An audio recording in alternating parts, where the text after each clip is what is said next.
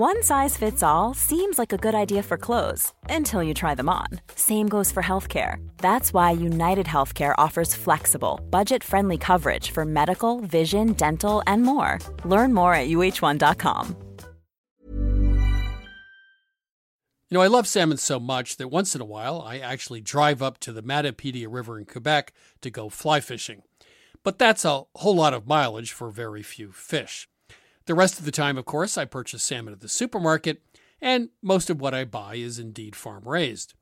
Mowi farm-raised salmon offers restaurant-quality salmon right to your plate, and they have been in the business for over 60 years. It's available in 7 different origins: Norway, Scotland, Iceland, Ireland, Faroe Islands, Canada, and Chile. Each has its own distinctive taste and texture. They offer raw salmon fillets, but you can also purchase pre-seasoned portions or cold-smoked bites. And Mowi salmon is available ready to eat with cold-smoked ultra-thin slices as well as center-cut loin. Please visit mowisalmon.us to learn more. That's Mowi, M-O-W-I, salmon.us to learn more.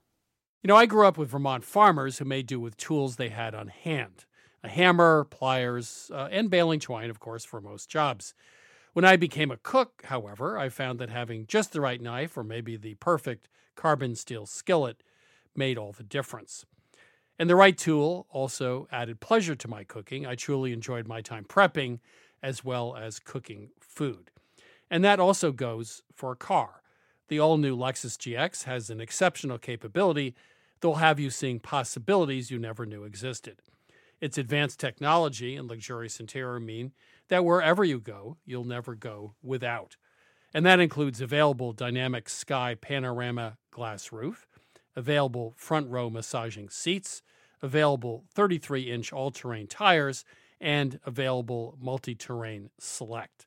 Live up to the all-new Lexus GX, luxury beyond limits. Experience amazing at your Lexus dealer. Buying furniture is not easy. You want well-designed pieces that fit into a modern lifestyle, yet the look should be timeless. And you want a custom experience creating furniture designed specifically for your space. My suggestion is that you check out Cozy, a North American company that thoughtfully designs furniture for modern living. Their high-quality products are delivered quickly and are easy to assemble. Cozy also offers a great range of coffee tables, washable rugs, wall shelving, and credenzas. Their outdoor collection features high-quality modular sofas and sectionals made for outdoor living. You can visit their store in Toronto. Cozy now has expanded from an online market to their first in-person space, or go directly to their website at cozy.com. That's COZEY.com. Transform your living space today with Cozy. Visit cozy.com to start customizing your furniture today. Hi, this is Christopher Kimball. Thanks for downloading this week's podcast. You can go to our website, 177milkstreet.com, for our recipes, culinary ideas from around the world, or our latest cookbooks. Now, here's this week's show.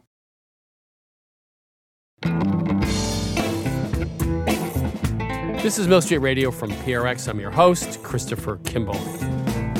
Today we're chatting with Chef Carla Hall about the real soul food, how fried foods became more popular with the Great Migration North, how real soul food is fresher and healthier, and why she says, quote, if you're not in a good mood, the only thing you should make is a reservation. If you don't feel like making it and you're doing a grilled cheese, the bread will be askew, the bread is burned before the cheese melts, and so that just says you don't care. Also coming up, we present an unusual version of guacamole, and Adam Gopnik bemoans New York City's steady drumbeat of restaurant closings. But now it's my interview with the authors of Bon Appetit. That's Rupa Bhattacharya and Faraday Sadikin. Bon Appetit started as a video series by Munchies. Bhattacharya is the editor-in-chief of Munchies, and Sadikin is the culinary director. Rupa and Faraday, welcome to Milk Street. Thank you. Thank you so much. So happy to be here. Well, especially if you've been eating some of the food from your book, you probably are happy, right? I mean, so okay, here's my question. Like, I'm a child of the 60s. I was there. My obvious question is, why not just smoke a joint before dinner? What's the benefit of actually cooking with weed or cannabis, other than just doing it for fun? Well, so that's actually where this book departs from a lot of the historical cannabis cooking that has existed, especially in the 60s, where the goal of cannabis cooking was to just get as much weed as possible into the food so you'd get as high as possible, as quickly as possible, which is miserable. But here, and especially with the show and with the book as well, the point is really much more about flavor. And I'll let Faraday, our culinary director, speak a little bit more about that. Yeah, so I think that, cook everything from this book without weed, if you like. This book is more so about cannabis as an ingredient. So it's kind of like nose to tail cooking. We're using the leaves, which are non-psychoactive. We're using the flower. We're kind of trying to extract every single bit we can from the plant and use it just as you would any other ingredient. I never thought I'd heard someone refer to cooking with weed as nose to tail, but I get it when you have a pig, man. Yeah. But, you got a plant here. So, okay, are there certain foods that really lend themselves to be infused? I think basically you're looking at your flavor profile is like vegetal and grassy, essentially. So the places where weed ends up doing the best are the places where you would expect those herbs. So there's a ribeye in there that I really like, and that has a chimichurri, and the chimichurri is phenomenal. And I find that sort of like, it has this like sort of almost this slight like Churrascaria vibes where it has that grassiness comes out really nicely, and especially if you use a grass-fed ribeye, you get that extra layer of sort of gaminess and tanginess. But I would essentially think about places where you would otherwise want vegetal undernotes. So you talk a lot about the different parts of the plant, the flower, the trim, the leaves. Could you just explain the different parts of the plant and what they're used for and how they're different? Absolutely. So basically, the thing that you're most used to looking at the thing you chopped up and smoked in the 60s, that's flower. That's the flower of the plant, also known as bud. And that's the thing that we most commonly call for. Around the base of the plant, you'll see both the pot leaves, like the classic like weed leaf that you see always like in logos, etc. That is not psychoactive. That's something that we use generally for flavor.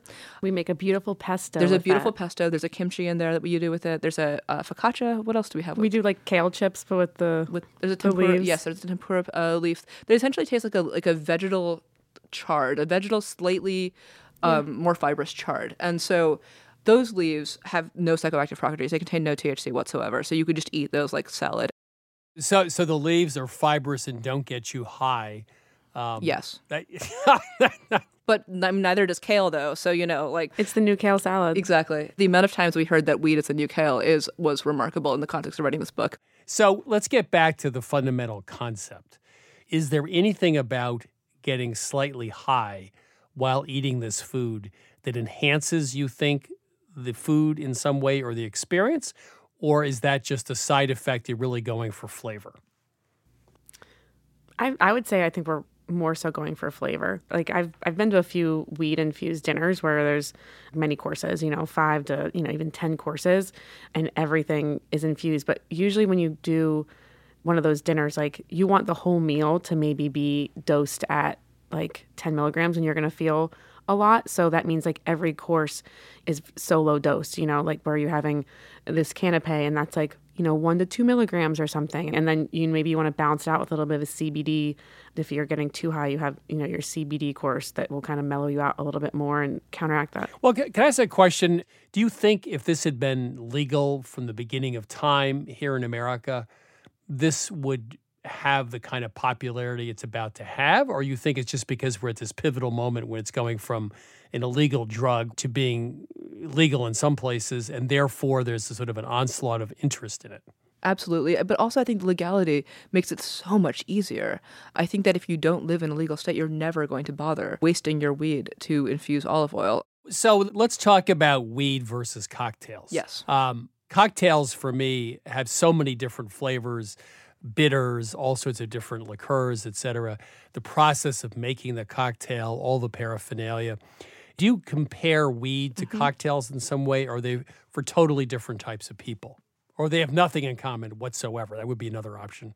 I think they have plenty in common. I think there's plenty of ritual. It's actually really interesting. I was thinking about this recently, about how the vape pen has removed a lot of the lovely sort of analog pleasures of rolling a joint. And in a lot of ways, it's like the same as Spotify streaming music versus a record player. So I completely hear you on the ritual of like making a martini and doing these things. And I think there is room for sort of the ritual of consuming weed. The way that it's done in the public space is curious, right? Because there isn't really like the way that you come up to a bar at the end of a day and you sit down at the bar and somebody makes you a drink and hands it to you. Right. That very communal interaction that doesn't exist, right? Because anywhere where weed is legal, it's not really publicly legal. And so I think that ritual is slightly absent, and I can completely see why you're saying there's a significant difference there. But I don't think that they're necessarily that different from each other. So we're just starting now at the very beginning of this process of weed being legal. 10 years from now or 15 years from now, you think it will sort of go into the cocktail realm and be a more social, warmer experience? I think so. I think it must. I mean, you think about also how you see it in Amsterdam, right? Where it's like that, but it's marginalized, right? So you've got your coffee shops, but they're this very marginalized, very stoner space where it's very like overwhelmingly cheesy with bad posters of psychedelic art, etc. There is not a space that I would personally want to go consume weed that I would like to go have a cocktail. Like when you drink, I think that people get a little bit more, for the most part, sociable, and that sometimes that opens people up. And I think that weed has the opposite effect on some people. So I don't know, maybe weed is more of like a, not so much of like a going to the bar like you would get a cocktail type thing for everyone. I also think that it having been illegal just changes the calculus of how people interact with it in the first place. And I really wonder how it evolves over 10, 15, 20 years of legality and whether the culture sort of develops around it. Rupa and Faraday, thank you so much.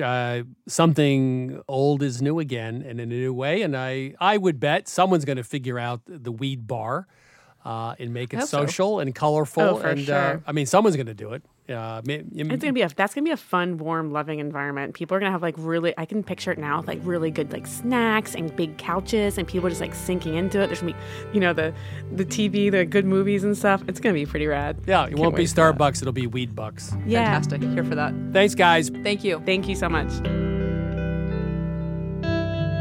That was Rupa Bhattacharya and Faraday Sadigan, authors of Bong Appetit, Mastering the Art of Cooking with Weed. Milk Street Radio is available anytime, anywhere as a podcast. You can subscribe on Apple Podcasts, Radio Public, or wherever you get your podcasts.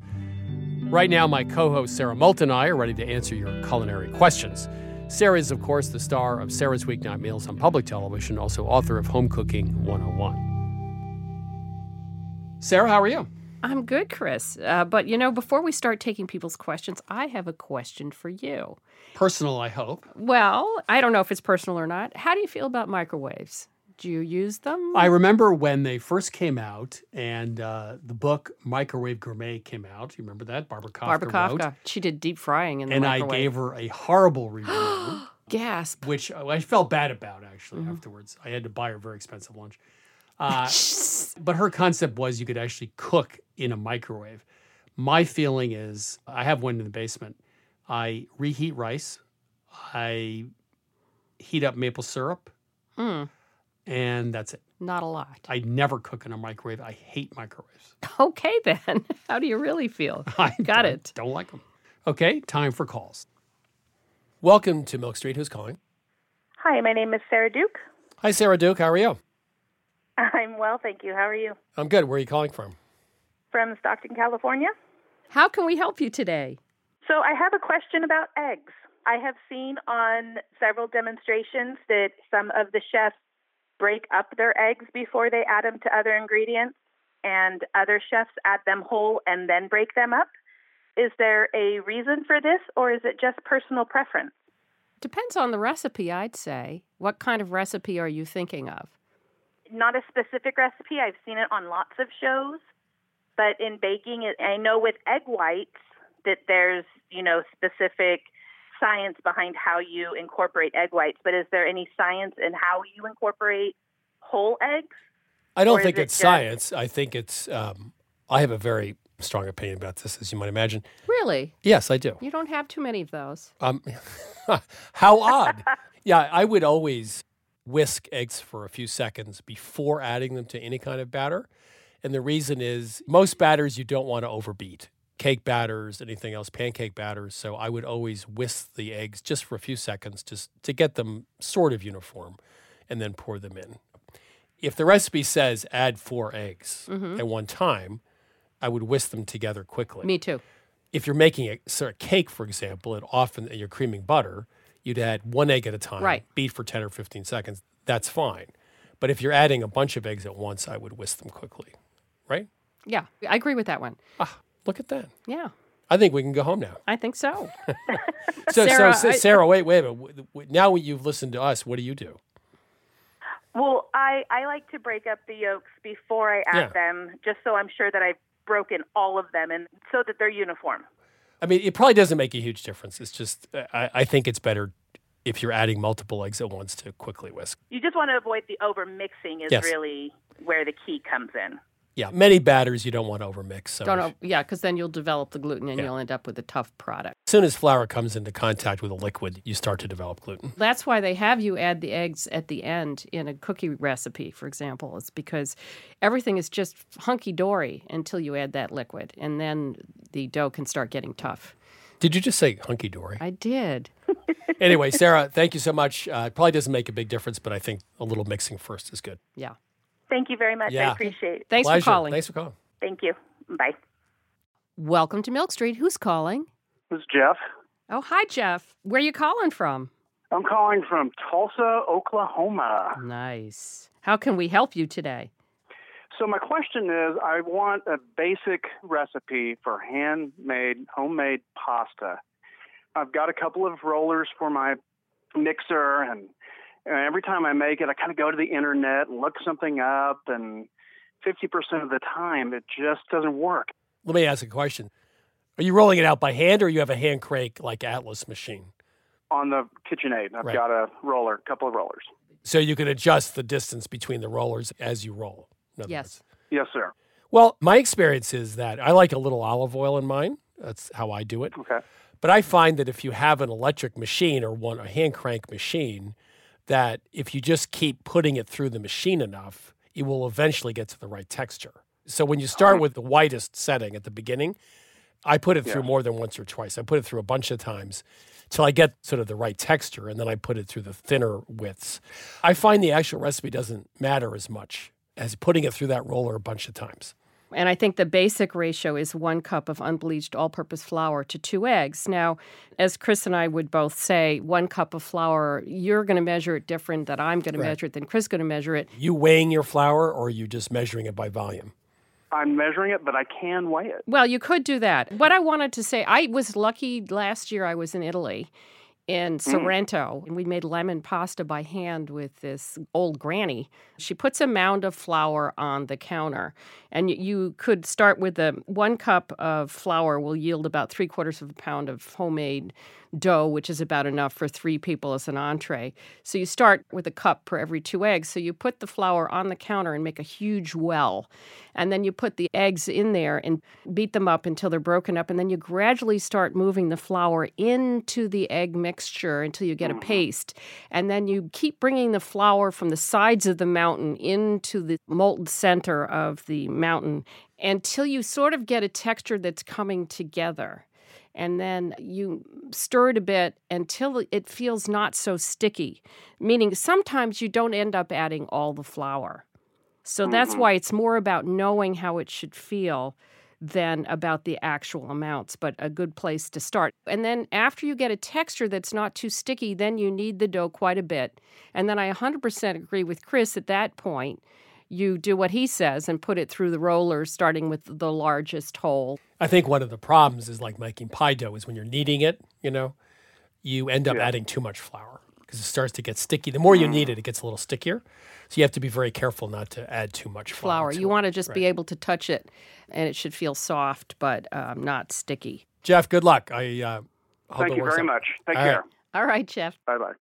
This is Milk Street Radio. If you have a cooking question, give us a call, 855-426-9843, 855-426-9843, or email us at questions@milkstreetradio.com. Welcome to Milk Street. Who's calling? My name is Nicole. Hi, Nicole. Where are you calling from? Seattle, Washington. Wonderful. How can we help you today? A while ago, I bought a jar of hing, or asafoetida. It was only like $2, and I was trying to make some Indian food, and I've had trouble making Indian food more authentic. But you only use a tiny little bit, so now I have this jar of really pungent spice that I'm not quite sure how to use up. Did you get the lump version of it or the powdered version of it?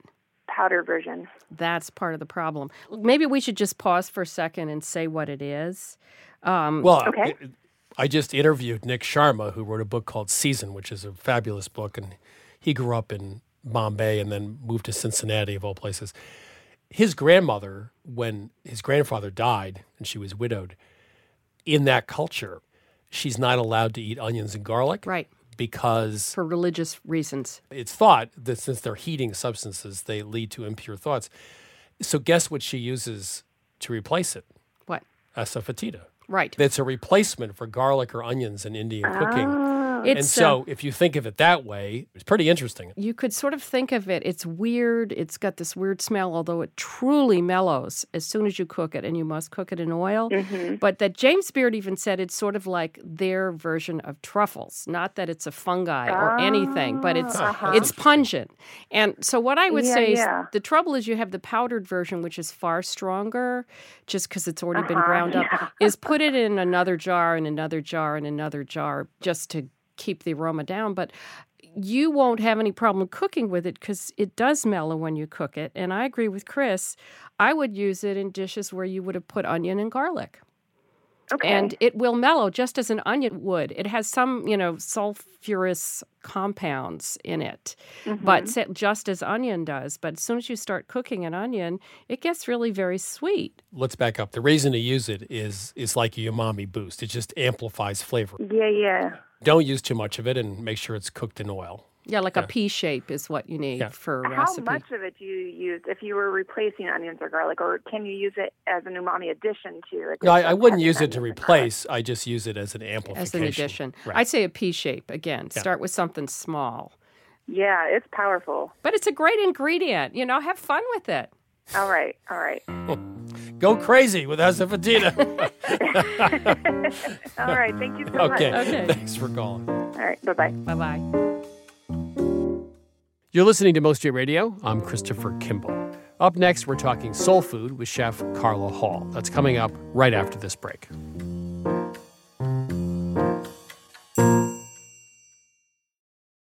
I'm Christopher Kimball, and now here's a word from our friends at Allagash Brewing Company, who love food as much as we do here at Milk Street. Hi, this is Jason Perkins. I'm the brewmaster at Allagash, and I've been making Allagash White in Portland, Maine since 1999. So a white beer is a very old style of beer. Traditionally, it was brewed with spices of some type, typically coriander and orange peel. And I think one of the things that makes Allagash White distinctive and different is the rare combination of complexity and drinkability. And it's sometimes remarkable to stop and realize that I never get tired of it. I'll open a can or I'll pour a glass, and the first sip, and I'm like, man, this beer is good. There are a lot of different ways that folks can enjoy an Allagash White, and here are some of the examples of what folks here at the brewery like to do. My favorite thing to pair with an Allagash White is simple, beautiful seared scallops over a bed of fresh greens with blood orange and shaved fennel. My favorite would probably have to be like an Italian or a hoagie, capicola, pickled vegetables, crusty bread. It's got that nice lemony, zesty character that just gets you ready for the next bite. The ultimate pairing for me is this dish called bosam, which is this big pork shoulder with salt and brown sugar. We also call it candy pork in my house, and a little scallion ginger sauce. It's lettuce, rice, pork, sip of white, lettuce, rice, pork, sip of white, and it's just perfection. My other top choice was a hot dog. Just have a hot dog and have an Allagash White. You don't need to dress it up. There's something about mussels with beer, especially the white, that is just so good. I feel like it goes really well with different soft cheeses that aren't too dominant, but then also with spicy Indian food. So I think it's just really versatile. I could imagine something like lemon meringue pie. That would be really nice. Pairing Allagash White with carrot cake is a thing of beauty. This maybe it sounds really boring, but pepperoni pizza. I feel like after a long week, having like a nice warm pepperoni pizza and a cold Allagash White is just like you made it. Like you did your week. You deserve this pizza. You deserve this beer. It's perfect in summer. It's perfect in winter. I haven't really found a flavor that I don't think works really well with Allagash White. Yeah, so not only do I drink it while I cook, I often cook with it. So if I'm creating some kind of stew, I'll add a little bit of Allagash White to it. A lot of people use Allagash White in like a fried fish batter. Anywhere where you can add like a spritz of lemon or a spritz of lime, that could be the beer.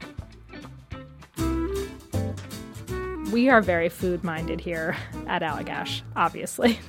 And I think because of that, Allagash White is kind of subtle in a way that not all beers are, and I think that makes it very food-friendly. I think it tends to unlock qualities in the food that you otherwise wouldn't necessarily notice. Like it's not too hoppy or it's not too sweet, so it sits right in the middle and sort of brings the flavors of the dish to life. If you ask anyone here at Allagash, we're pretty much all stands for this beer. We love it so much because every time you have it, you pick up something new. Every time you come back to it, you're reminded like, oh wow, yeah, that's really good. This is Jason Perkins again. Just want to say thanks to everyone at Allagash for sharing.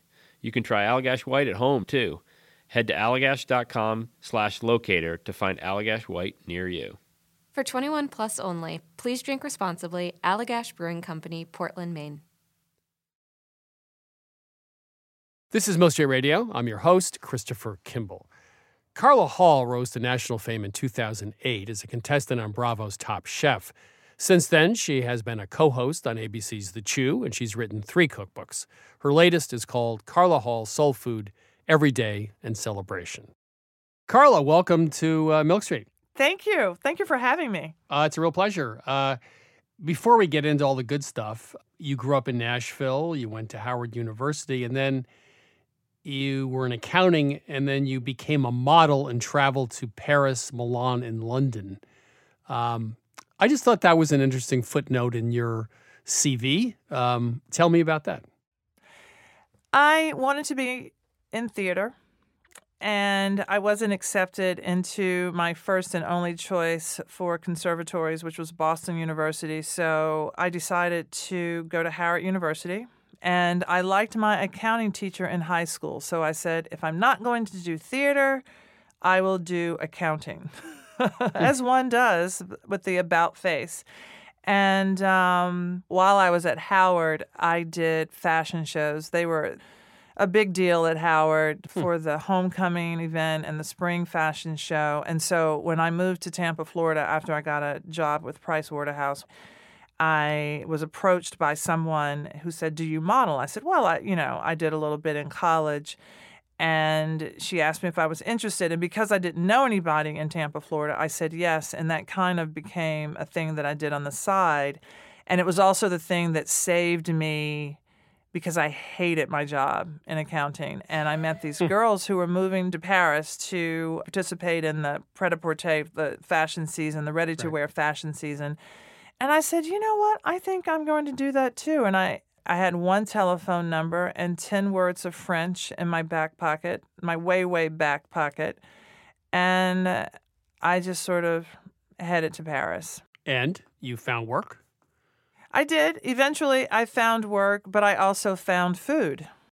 You said that celebration soul food is not daily soul food. And you said that what travels well is fried chicken and mac and cheese, but that's not really how you would define soul food. So what does everyday soul food mean? I would say that it's those dishes that we would have outside of our celebration dishes.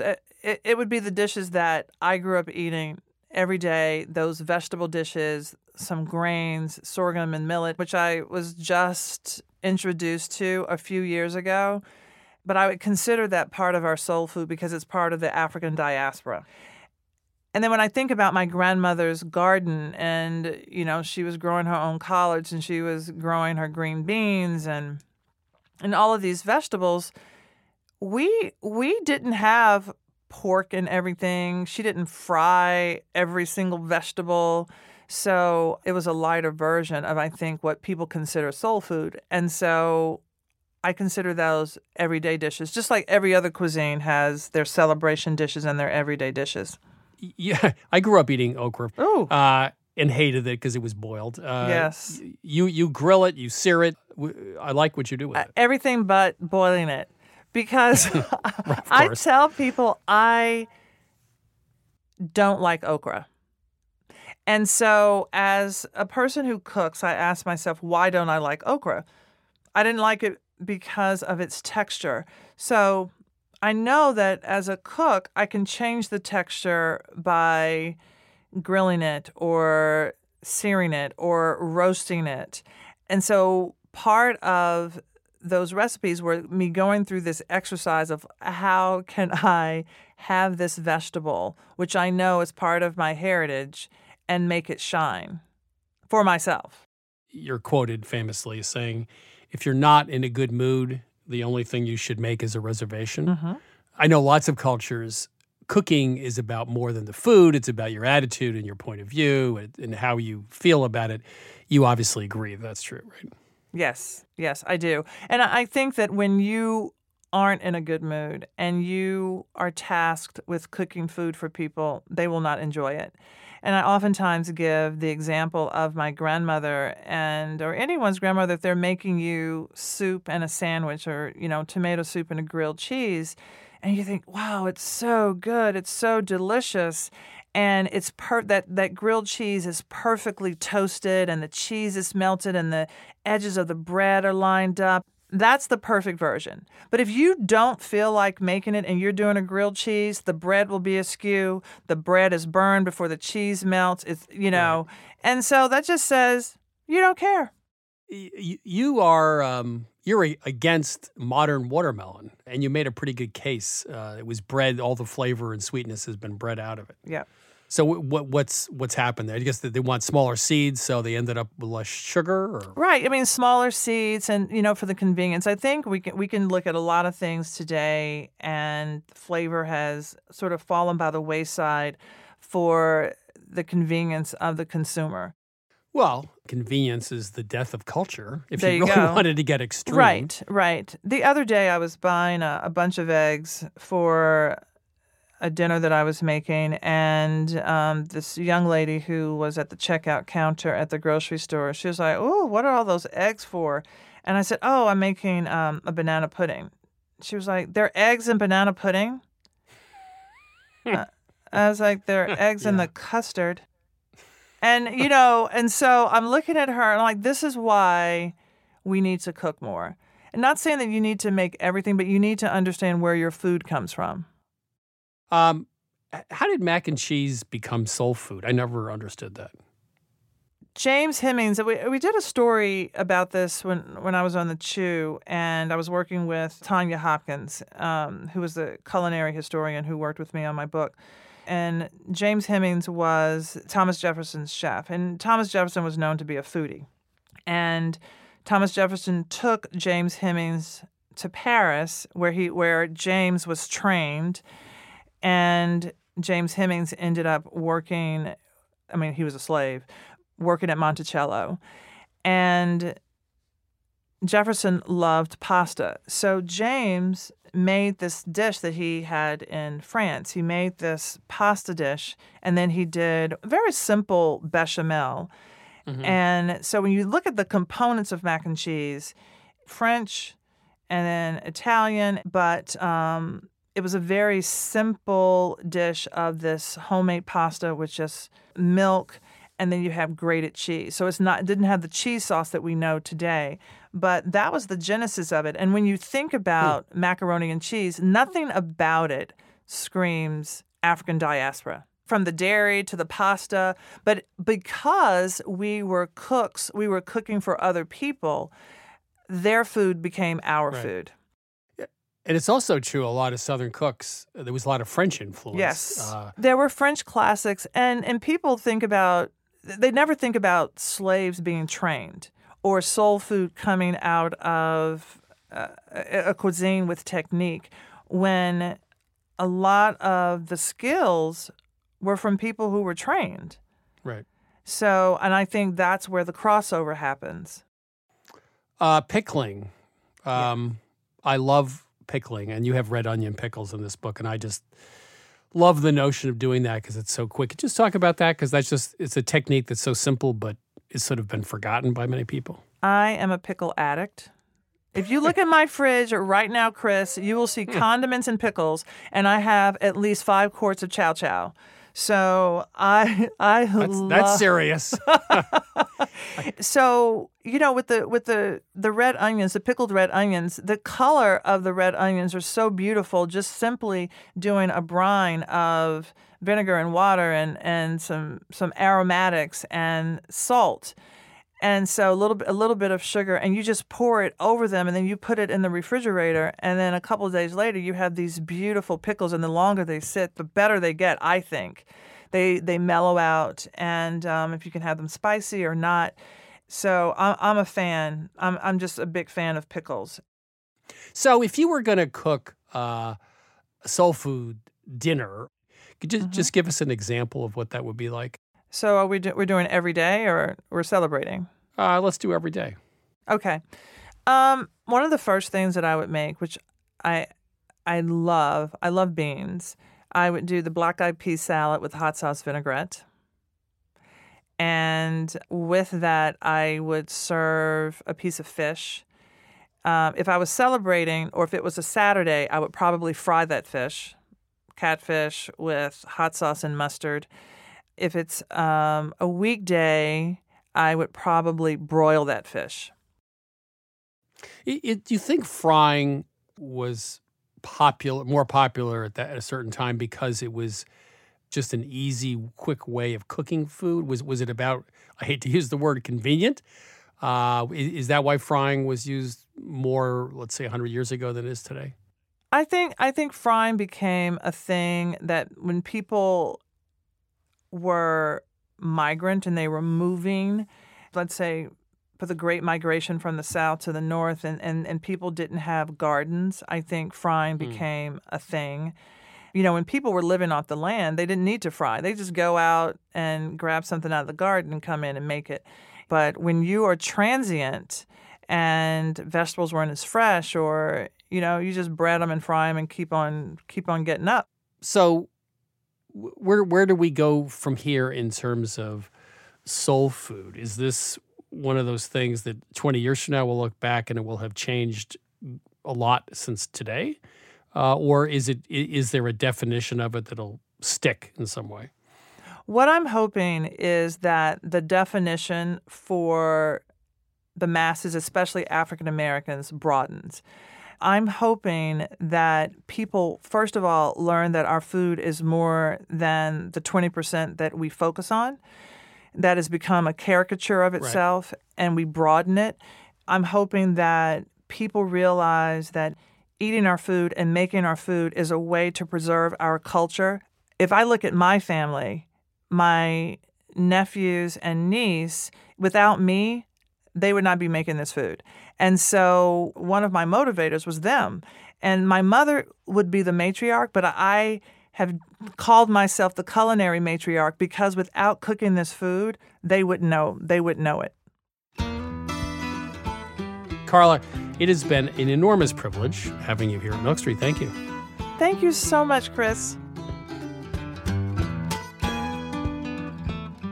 That was Chef Carla Hall. Her latest book is Carla Hall Soul Food, Every Day in Celebration. Soul food is yet another culinary moniker which probably does more harm than good. It deserves to go the way of Indian food, Chinese food, or Mexican food, and Italian food. It's a name that disguises the underlying complexity and diversity of cooking, and that means different things to different people in different places. Is, for example, American food the food of New England or Alabama or New Orleans? Or is it the food of German, Peruvian, or Vietnamese immigrants? Well, it's kind of hard to say. And that's the point. Soul food isn't the food of just a place, it's the food of the soul.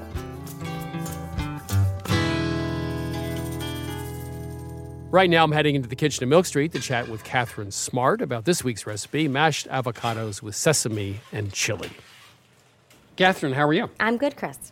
Today is Guacamole Day here at Milk Street. We've been to Mexico to work with Diane Kennedy about a sort of classic Central Mexican version, which is very simple. In Colombia, they take hard-boiled eggs and mash them in. But in Gaza, according to Yasmin Khan, she's the author of Zaytun, they do something quite different. And what do they do there? Well, Chris, this version is kind of crunchy, spicy, creamy, and citrusy all at once. Now, traditionally it's made with sumac, and that is actually a dried berry that adds a nice kind of citrusy, bright note. But we know that sumac can be a little bit difficult for people to find. So we found that if you combine sweet paprika, cumin, coriander, and a little extra lemon juice, you get a similar kind of kick. So it has some other ingredients that are more typical, right? Garlic, chili, etc. But there's yogurt in this, right? That's right, Chris. There's some whole milk yogurt, which adds a little tang and some nice richness to it, and olive oil and garlic. And then we have, to serve, sesame seeds on top, too, to give a little bit of sort of crunch, right? That's right. It gives it a nice little bit of crunch and nuttiness, and then you actually drizzle with a little more oil and some more of that spice blend, both cumin and paprika, which makes for a really beautiful presentation. So if you're bored with guacamole, you've gotten to that point in your life, you can try this Gazan style from Yasmin Khan. It's really good. Thank you, Catherine. Thanks, Chris. To find the recipe for mashed avocados with sesame and chili, go to 177milkstreet.com. You're listening to Milk Street Radio. Coming up, Adam Gopnik and I discuss what to do when your favorite restaurant closes. We'll be right back.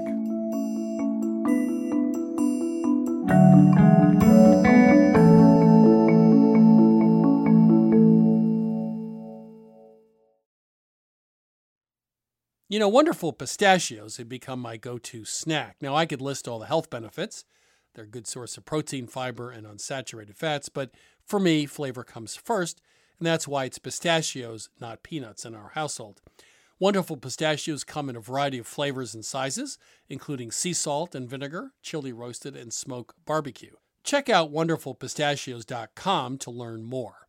That's wonderfulpistachios.com. You know, I grew up with Vermont farmers who made do with tools they had on hand. A hammer, pliers, and baling twine, of course, for most jobs. When I became a cook, however, I found that having just the right knife or maybe the perfect carbon steel skillet made all the difference. And the right tool also added pleasure to my cooking. I truly enjoyed my time prepping as well as cooking food.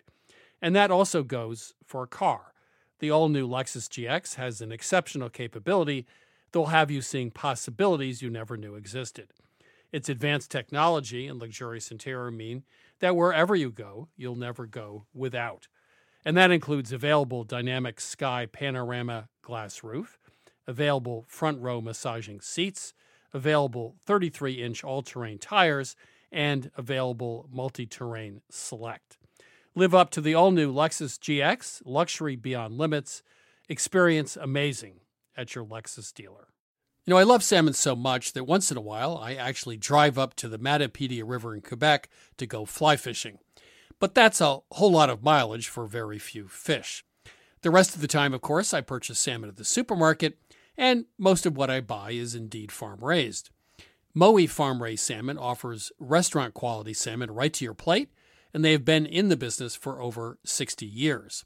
It's available in 7 different origins: Norway, Scotland, Iceland, Ireland, Faroe Islands, Canada, and Chile. Each has its own distinctive taste and texture. They offer raw salmon fillets, but you can also purchase pre-seasoned portions or cold-smoked bites. And Mowi salmon is available ready to eat with cold-smoked ultra-thin slices as well as center-cut loin. Please visit mowisalmon.us to learn more. That's Mowi, M-O-W-I, salmon.us to learn more. Ever catch yourself eating the same flavorless dinner 3 days in a row? Dreaming of something better? Well, HelloFresh is your guilt-free dream come true, baby. It's me, Keke Palmer. Let's wake up those taste buds with hot, juicy pecan-crusted chicken or garlic butter shrimp scampi. Hello Fresh. Stop dreaming of all the delicious possibilities and dig in at HelloFresh.com. Let's get this dinner party started.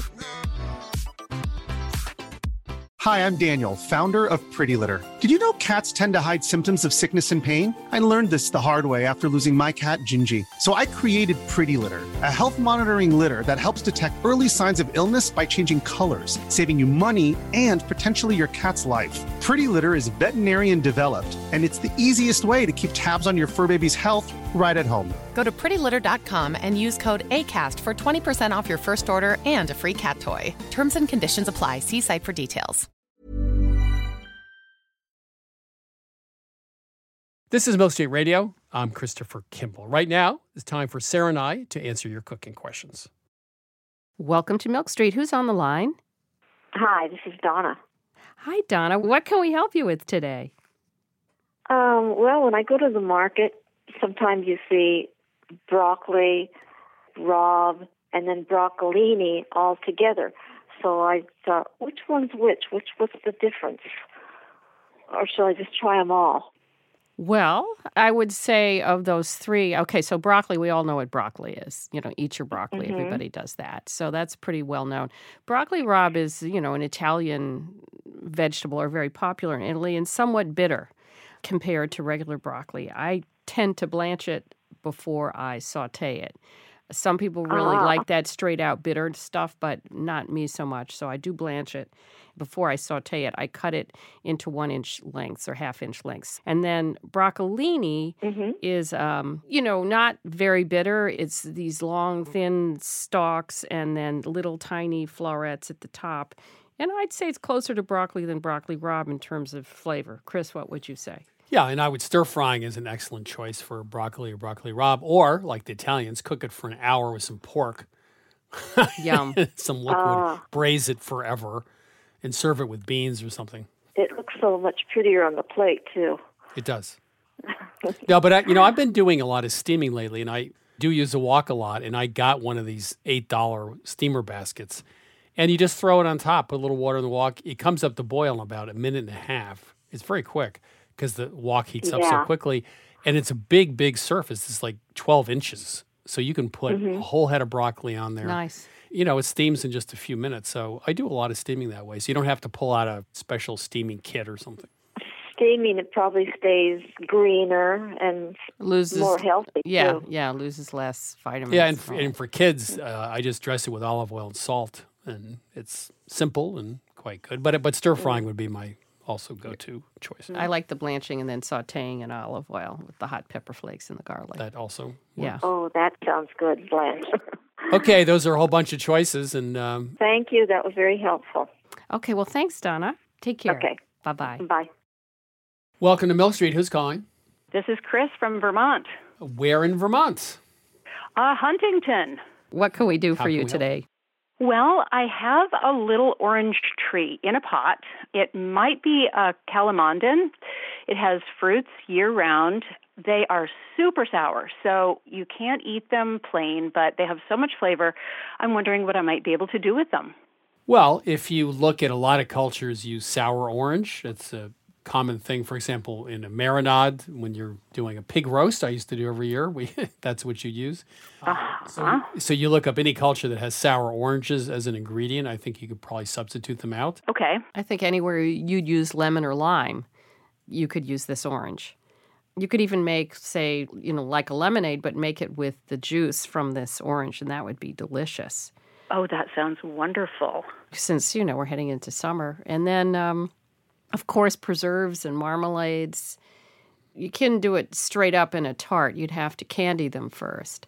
Mm-hmm. And then, where you often pair fruit with meat, fatty meats like duck and pork, that would probably be a good combination, too. That's a lot of ideas. Thank you.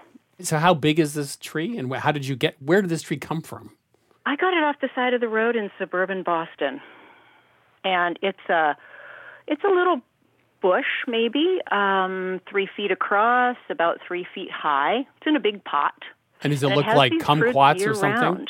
They're like the size of kumquats, like golf balls? Yes, exactly. A little bit smaller than golf balls, about the size of walnuts, but round. And they have a real soft, real sweet skin. Huh. Well, you could sugar and preserve the skin, like, lemon peel. That would also be good, too. I was also just thinking they'd probably be nice as the acid in a vinaigrette. little shallots, little mustard, and of course, salt, and some of that. And I make homemade vinaigrette all the time. Yeah. Why don't you use the juice of this orange instead of that's a good idea. Whatever else you're using, just to mix it up. That'd be wonderful, like on scallops, with shellfish. Sure. Or on the greens that are going to be ready here in another month or so. That would be delicious. Yeah, or it depends how far north you are in Vermont. It could be another 2 months. Maybe not a month. Yeah. Well, the rule is the tomato plants do not go out until June 1st. No, at least. At least. Wow, that's I've rough. gotten caught with that That's a few rough. times. But at any rate, I think you're going to have a lot of fun with this. Yeah. I think I am too. Well, thanks for calling, Chris. Thanks for calling. Sure. It was really exciting to talk to you. I appreciate it. Bye-bye. Okay, bye-bye. You're listening to Milk Street Radio. Whether you're a beginner cook or a pro chef, Sarah and I are ready to answer your questions. Please call us at 855-426-9843. That is 855-426-9843. Or email us at questions@milkstreetradio.com. Welcome to Milk Street. Who's calling? My name is Janet England, and I'm from Brighton, Mass. Nearby. How can nearby. we help you? Well, I have a question about breadcrumbs, which has stumped me for a long time. You know how there's so many recipes, like, when you're cooking meatballs or meatloaf or so many things, it will say half a cup of breadcrumbs. And I always feel like, okay, do I get the canned stuff? Do I make them myself? Do you have any recommendations in terms of, like, depending on what the food you're cooking is, if it's chicken or if it's breaded chicken, fish, meatloaf, meatballs, like what the best choices are for that kind of thing? It depends how you're going to use them. If you're going to use them as an ingredient in a recipe with other things mixed in, panko would be my go-to because they're not seasoned. Bread is cooked electrically, actually. If you've ever seen a video on how they do it in Japan, it's pretty interesting. Tell us. Well, they have these giant ovens, and they actually cook the bread with electricity. It's not heat. Interesting. You get this very distinctive texture, and they're not seasoned, which is great. But Chris, wait a second. If you were going to add it in a panade, like in meatloaf or in meatballs, where you want to sort of soften it with milk and have it give texture, I wouldn't use it for panade. That's what I mean. You'd use fresh breadcrumbs. I wouldn't use breadcrumbs. I just use 2 slices of bread, a tablespoon or 2 of milk, tear up the breadcrumbs, get rid of the crust, and mash it with a fork, and that would be a panade for a meatballs or Got it. hamburger. You don't need crumbs because it just will absorb the liquid. Yeah. I think my favorite way, though, if you're going to top something, like it's a kind of a Caesar salad situation where you want a lot of crunch, I did take slices of bread like a baguette, cut them into pieces, put them in a skillet with a couple tablespoons of oil and some salt, and saute it for 6 or 7 minutes, and you get these phenomenal, crispy, large pieces of crispy breadcrumbs. And that's for a situation, mostly for a salad or something where you're tossing big pieces of bread.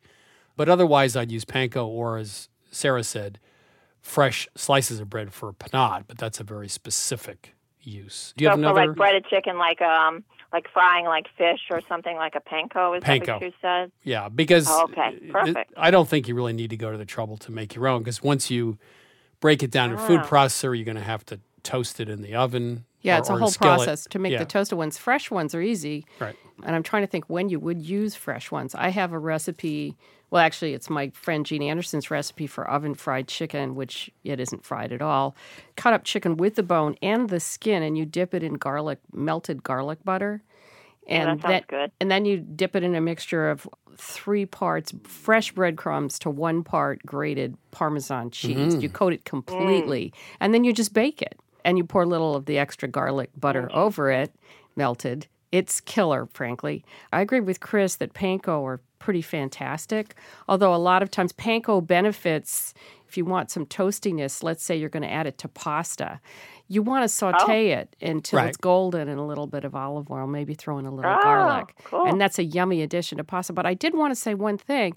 I don't think people know that if you have breadcrumbs, any kind that you've bought from the supermarket, they can become stale.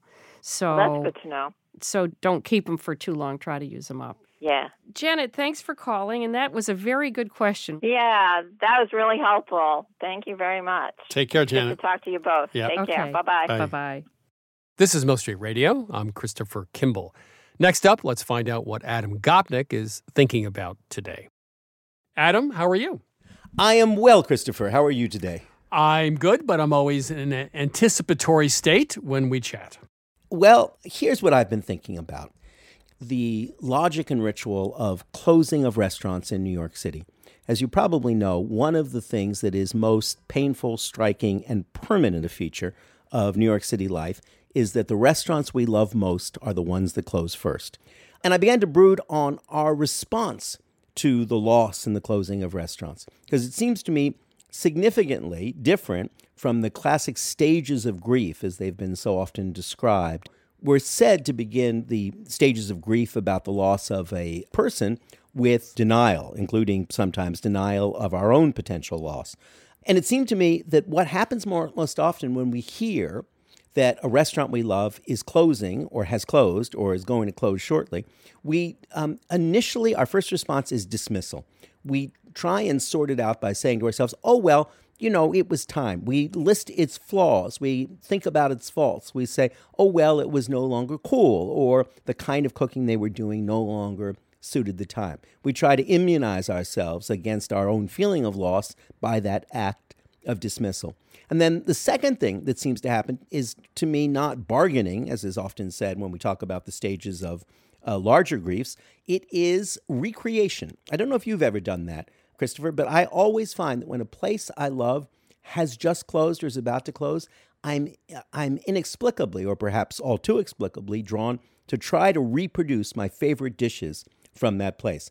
Of course, that act always fails. We can never adequately approach an actual recreation of the food we had enjoyed in the place because, of course, as you know, what we had enjoyed was not, or not alone the food, it was the place itself. So after denial of a kind, after dismissal, and then after the act of recreation, do you know what I think the third stage in our dealing with the closing of a favorite restaurant is? It would have been my first stage, which is I would transpose that love to a new restaurant. Ah, that's the last stage in my sequence. That would have been my first. That's the difference, I think, between a New Englander and a New Yorker. The next stage for me is indignation, because that's when you get angry at the injustices and the absurdities of New York City real estate, particularly, about the way that just insidiously and permanently everything we love is being uprooted and destroyed and being replaced by a bank building or another drugstore. And that sense of indignation fires us up. And we try to think, is there something to be done? And I mean that quite seriously. One of the movements, as you may know, that's been underway in New York, on the whole quixotically and unsuccessfully for the past decade or so, is commercial rent control, exactly to try and keep in place all of the small beloved businesses of New York, of which restaurants are the most visible, and in some respects, because of the social role they play, the most significant. Finally, in a New Yorker's sequence comes replacement. Right. Comes replacement. You go out to seek a place that can give you some of the pleasure that the previous place had. But the truth is that that's never wholly successful, partly because what you loved about the old place, the place that's gone, was not just specific to a place, it was usually specific to a time. Restaurants, I think more than almost any other social institution I can think of, carry the thumbprint, if you like, the DNA of the time that they were born right through their entire lives. So we can never go home again, and we can never go back to that restaurant. And if we're forward-facing people, we try to replace it with a new vision, a new place, and therefore a new time.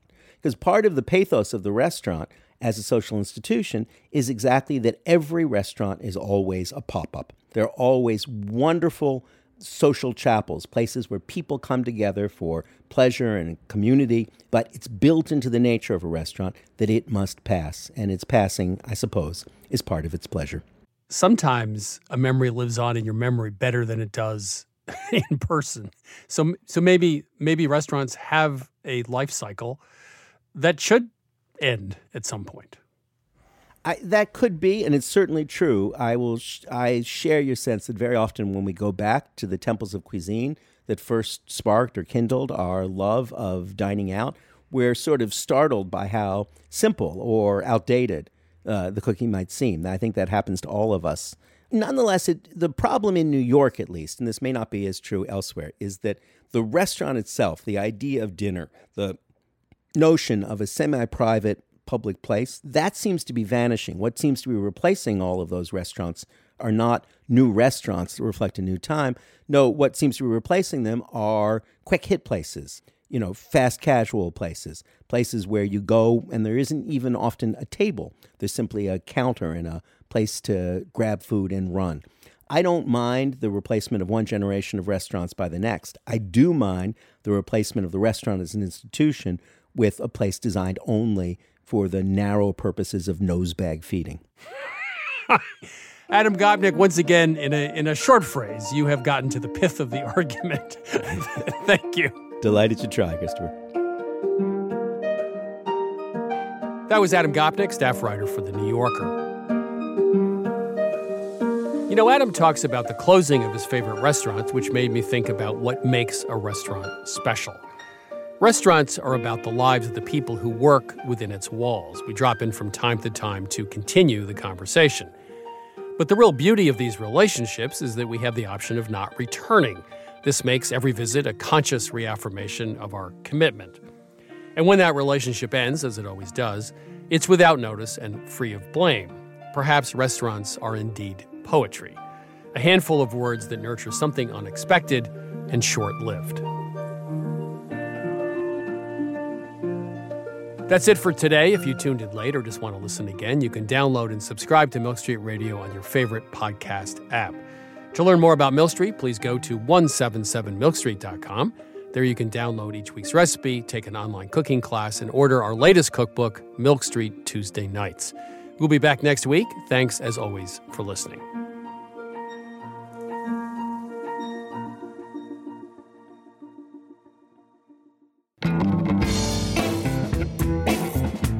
Christopher Kimball's Milk Street Radio is produced by Milk Street in association with WGBH. Executive producer, Melissa Baldino. Senior audio editor, Melissa Allison. Producer, Annie Sinsaba.